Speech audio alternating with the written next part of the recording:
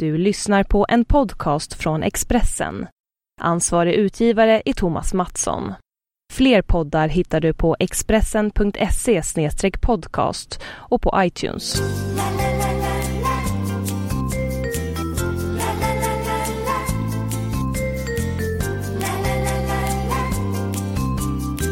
Varmt välkomna till Spelpodden. Vi är tillbaka, det är helg, landslagsuppehållet är slut. Nu är det klubblagens tur att lira fotboll och Daniel Olenklint, du är med.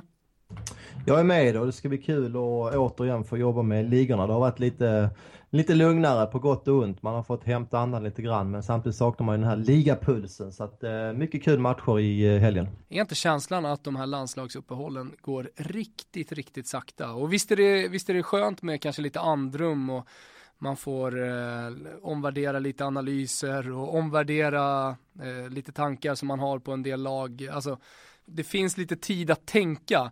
Men det känns ju som den här veckan har tagit en månad. Jo, jag håller med dig. Framförallt är det väl även då att de här EM-kvalen det är så pass förmånligt att gå vidare, att två lag går vidare och även flera utav treorna i grupperna. Och det gör ju att de här topplagen, de går ju sällan på 100% i de här kvalmatcherna. Så att det blir ju ganska avslagna matcher de flesta i EM-kvalet att säga. Men nu när vi kastar oss in i klubblagsfotbollen igen så gör vi det ju med besked, för att det är ju Champions League i veckan, något som vi såklart tar med oss in i våra analyser inför den här helgens fotboll. Och jag kan väl säga det att vi är ju tillbaka också på tisdag med en ny spelpodd och vi släcker upp Champions League-matcherna.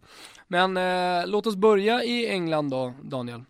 Och det blir ju ändå så att vi knyter an lite grann till EM-kvalet, därför att det har ju inträffat en del skador under det här uppehållet. Och ett lag som verkar bli lite drabbade är ju Manchester United. Vi ska väl tillägga kort att vi spelar in det här på torsdag kväll för omväxlings skull. Så att det kommer en ny info under fredagen så ta hänsyn till det. Men med den info vi har på torsdag kväll så är det ju stora frågetecken i United. Både på Di Maria och även målvakten De Gea. Två riktigt viktiga kuggar i United. Så att det gör att jag lutar ett spel på Arsenal faktiskt. Man kan spela då asiatisk handikapp minus 0,25 till 1,92 just nu.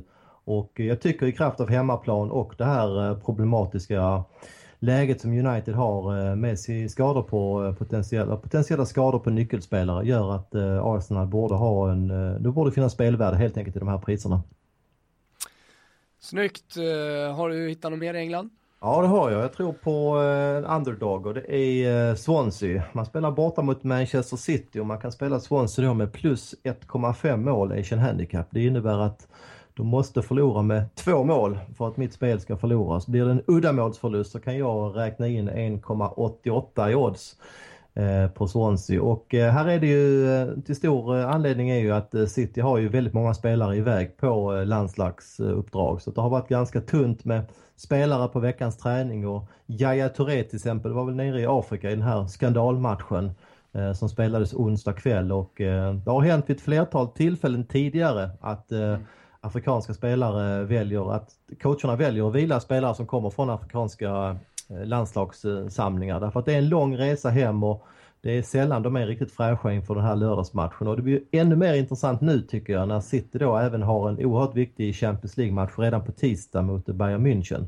Så att jag blir inte förvånad om Pellegrini här kommer att rotera ett par spelare och framförallt då superviktiga Yaya Touré kan jag tänka mig att han får inleda på bänken. Så att vi har ett Swansea som är ganska stabilt. De har visserligen också en afrikansk spelare i Bony som är duktig där, som också är ju påverkad av lång resa. Men de har ju ersättare i så fall i Gomis på topp som bland annat gjorde mål senare mot Arsenal. Så att, jag tycker inte det är något jätteavbräck om det är så att Gomis blir den som får inleda. Så att, ett stabilt Swansea mot ett City som har haft landslagsspelare iväg och ska fokusera på Champions League med plus 1,5. Det känns riktigt fint till 1,88.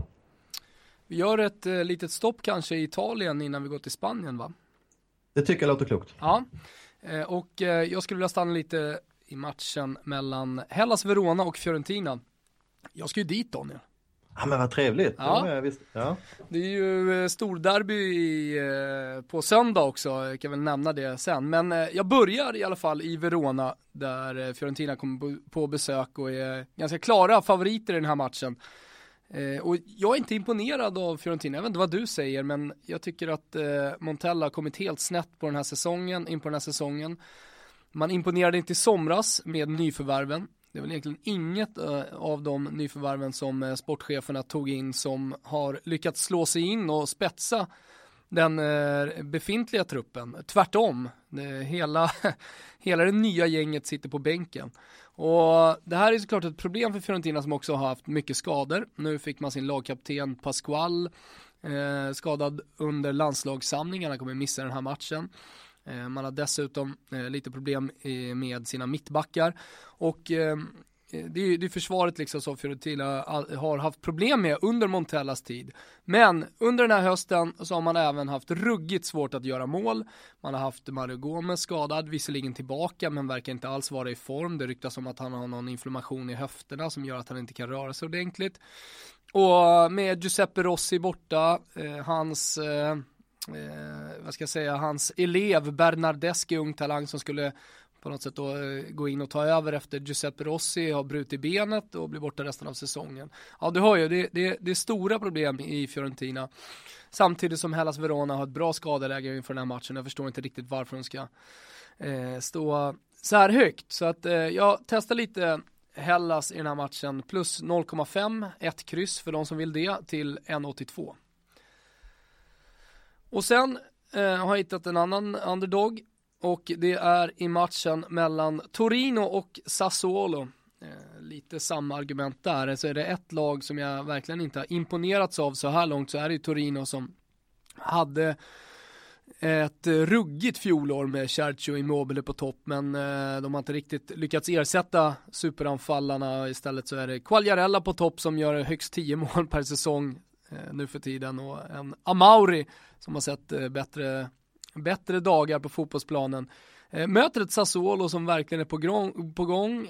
Kvalitetsmässigt ett Sassuolo som jag håller tämligen högt ändå i liksom årets upplaga av Serie A, som inte direkt skrämmer många. Och det är samma där. Torino klara favoriter på hemmaplan, ska ju såklart vara favoriter, men 1,88 står de med att vinna. Jag tycker det är lite lågt alltså, så att jag provar också Sassuolo plus en halv till 2,05. Och slutligen Daniel, trumvirvel. Var har vi Parma i år egentligen? Ja, det är svårt att veta. Parma ligger ju tvärsist, gjorde ju succésäsong under Donadoni under den förra säsongen och nådde ju hela vägen fram till en Europa League-plats. Och sen så fick man lämna den och tack vare ekonomiska skäl då, man inte betalt in skatter, och det här ledde till total kaos i klubben, en utebliven transfersommar, och man står nu med dels en ganska svag trupp, en ganska tunn trupp, men för all del en trupp som verkligen har tappat energin och som dessutom inför den här matchen är väldigt skadedrabbad. Man saknar sin bästa mittback, som man har gjort hela hösten visserligen, men Paletta. Lucarelli, som är hans parhäst i backlinjen. Han har ljumskproblem och verkar inte kunna spela den här matchen heller. Framåt så har man i stort sett bara Cassano. Resten av gänget där uppe ganska svaga. Biabiani fortfarande problem med sitt hjärta. Man vet inte om han någonsin kommer komma tillbaka till fotbollen igen. Så att Parma kommer få det tufft framöver, och jag tycker att Empoli spelar friskt. Det är ett skönt lag, och jag tror att de kan knipa poäng här. Bra skadeläge också inför den här matchen. 1,80 på kryss 2 plus 0,5 Asian line. Det är taget för mig. Ja, du hade inte fuskat med läxan, hör jag. Det var bra information i alla matcher. Kan väl skjuta in där i Fiorentina att de hade ju dessutom Quadrado i fjol som var helt ostoppbar och gjorde 11 mål, och han har faktiskt bara lyckats göra 1 i år, så att det är väl lite sviter av ett ganska långt VM och även en del transfersnack som det var inför säsongen, så att han är ju en nyckelspelare som ännu inte är uppe i fjolårets nivå för Fiorentina. Ja, helt klart, då har vi poäng. Bra, då kikar vi mot Spanien, och då har vi 2 speltips som avslutning här. Jag börjar med att spela ett plushandikapp, Asian handicap plus 2 på Sevilla. Det innebär att jag får pengarna tillbaka om de förlorar med 2 mål. Jag förlorar om de förlorar med 3 mål eller fler, men jag vinner om Sevilla vinner, spelar oavgjort eller bara förlorar med 1 mål. Och det är ju naturligtvis en tuff match borta mot Barcelona, men det är ju ett Barcelona som inte riktigt har kommit igång. Man fick tillbaka Suarez efter lång avstängning, men det har ju märkt att han har varit lite ringrostig. Han har visserligen gjort ett par assist, men han är inte riktigt uppe i den nivå som vi minns från Liverpool ännu i alla fall. Ja, verkligen. Jag tycker att Sevilla är ett bra lag. Kommer säkert sluta topp 6 i ligan. Och jag tycker helt enkelt att oddset här är för lågt på ett Barcelona som även de har haft väldigt många spelare iväg på landskampsuppdrag. Så att jag tror att Sevilla kommer att spela tätt här och har hygglig chans att klara sig ifrån med en uddamålsförlust. Sen avslutar vi... Förlåt. Kör. Sen avslutar vi med en favorit och det är Villarreal hemma mot Getafe. Villarreal har ett väldigt bra lag tycker jag på pappret. Har dock en del skador i backlingen. Det ska även vägas in i mitt spel. Men jag tycker att de är så pass mycket bättre än Getafe. Ett Getafe som också saknar viktig mittback här. Så att jag har sett, jag minns till exempel att jag rekommenderade spel på Valencia borta mot Villarreal och den gången vann vi på Valencia, men jag måste också vara ödmjuk och erkänna att Villarreal bitvis hade ett väldigt bra tryck mot Valencia. Så att det är ett bra lag helt enkelt Villarreal och de har flera alternativ framåt med bland annat Giovanni Dos Santos och Uche som är oerhört vassa på topp. Så att jag tror det är ett topplag mot ett bottenlag här som möts och Villarreal ska lösa det här. Vi kan spela dem till Asian Handicap -1, 1,80. Så att pengarna tillbaka vid uddamålsvinst och full vinst då om de vinner med 2 mål eller fler. Jag minns en journalistkollega till mig som inför den här säsongen skrev att Villarreal upplagan 14-15 är den mest spännande Villarreal-elvan i klubbens historia. Kanske har han något på gång. Där hade han en hel del på fötterna tycker jag. Så har de ju haft lite otur i vissa matcher så att de ligger väl kanske några placeringar längre ner än vad många kunde tro. Men det är helt klart ett bra lag som han är inne på så att det är en uppgift de ska lösa. De ska hänga på i kampen om Champions League-platser i ligan. Nu ska vi nöja oss där. Ja, det tycker jag. Du ska till Italien och ha det gott hör jag och jag ska ladda upp inför helgen och sen syns vi väl igen eller hörs igen på tisdag fulladdade inför Champions League. Ja, då blir det både spelpodd och Expressen live, bara en sån sak Daniel. Ja, men det stämmer. Jag ansluter på onsdag kväll så att jag hoppas att du är i studion även då. Ja, men det hoppas vi på och fram till dess då så önskar vi lycka till. Vi påminner om att gå in på footballunited.com. Ni som inte har gjort det, signa upp gratis och så får ni en hel månad av speltips. Inte bara från mig och Daniel Olenklint men många andra skickliga gubbar. Whale bland annat. En vän till dig och mig Daniel. Han går ju som tåget under november. Där måste man nästan haka på.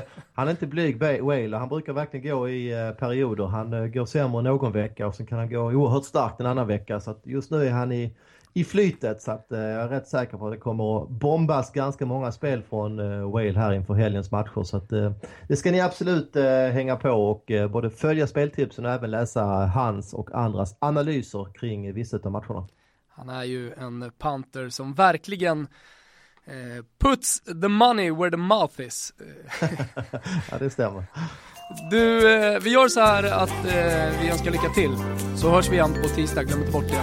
Och ha en god helg.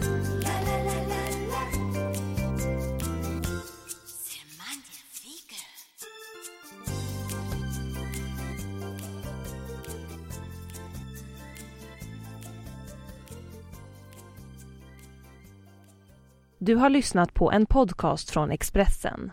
Ansvarig utgivare är Thomas Mattsson. Fler poddar hittar du på expressen.se/podcast och på iTunes.